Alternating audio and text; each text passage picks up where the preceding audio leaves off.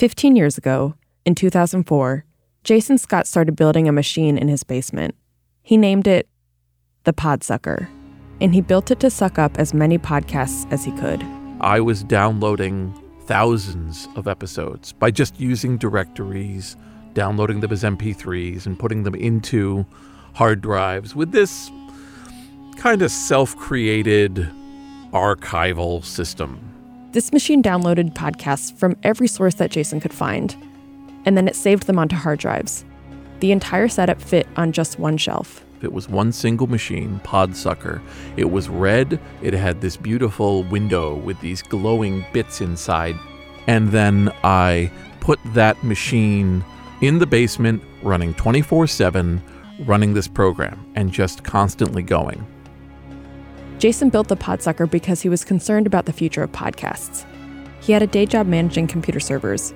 He knows something that a lot of people don't, which is that the stuff we make on computers has a surprisingly short lifespan. Unlike a lot of other media like paper and film, digital media lives as a file on a spinning piece of metal that's inside of a vacuum, inside of another box, and everything about that is utterly ridiculous. A disk drive has to be constantly moving to be read, and so whenever it's plugged in, it's just moving. And they've come up with ways to mitigate the destruction, but over time, it will die. When it comes to podcasts, the same issue applies. Jason noticed that a lot of people were making podcasts, but no one seemed concerned about their impending digital death. So I was like, this is super at risk. The potential for them to disappear is really huge. I'm going to just grab it all. Everything we make on computers is stored on some machine that's located somewhere. These machines wear down over time just like any machine. Even the stuff that's on the internet, it's just stored on someone else's servers. And it turns out that all of these machines that we use to store data, the servers and the computers and the hard drives, they all have about the same lifespan. You're going to be talking about everything dying within 5 years. Jason's Podsucker captured around 540 different shows and over 14,000 podcast episodes. But then, in 2007, Jason shut off the Podsucker.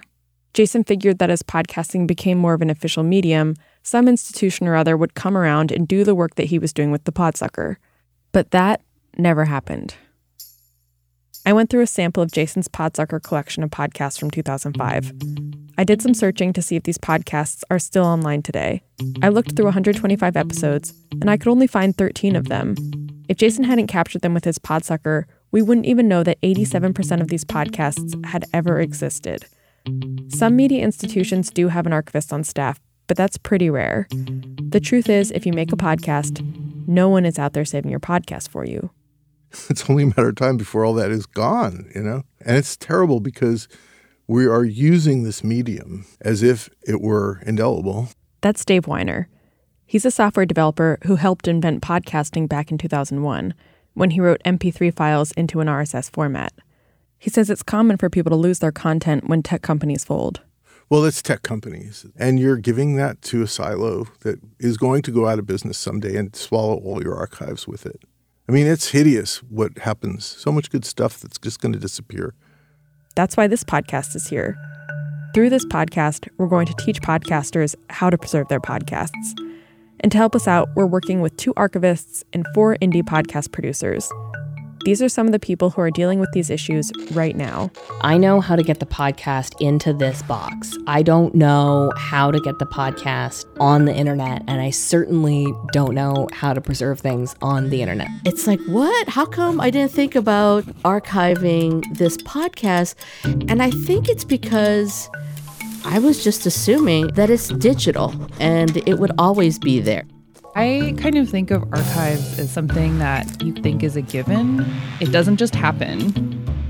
This is Preserve This Podcast, a show about how to save our podcasts. I'm Molly Schwartz.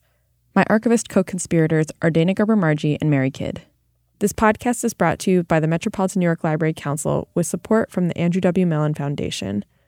If you'd like to preserve your podcast for future listeners, visit our website at preservethispodcast.org. and subscribe to this podcast wherever you listen to podcasts.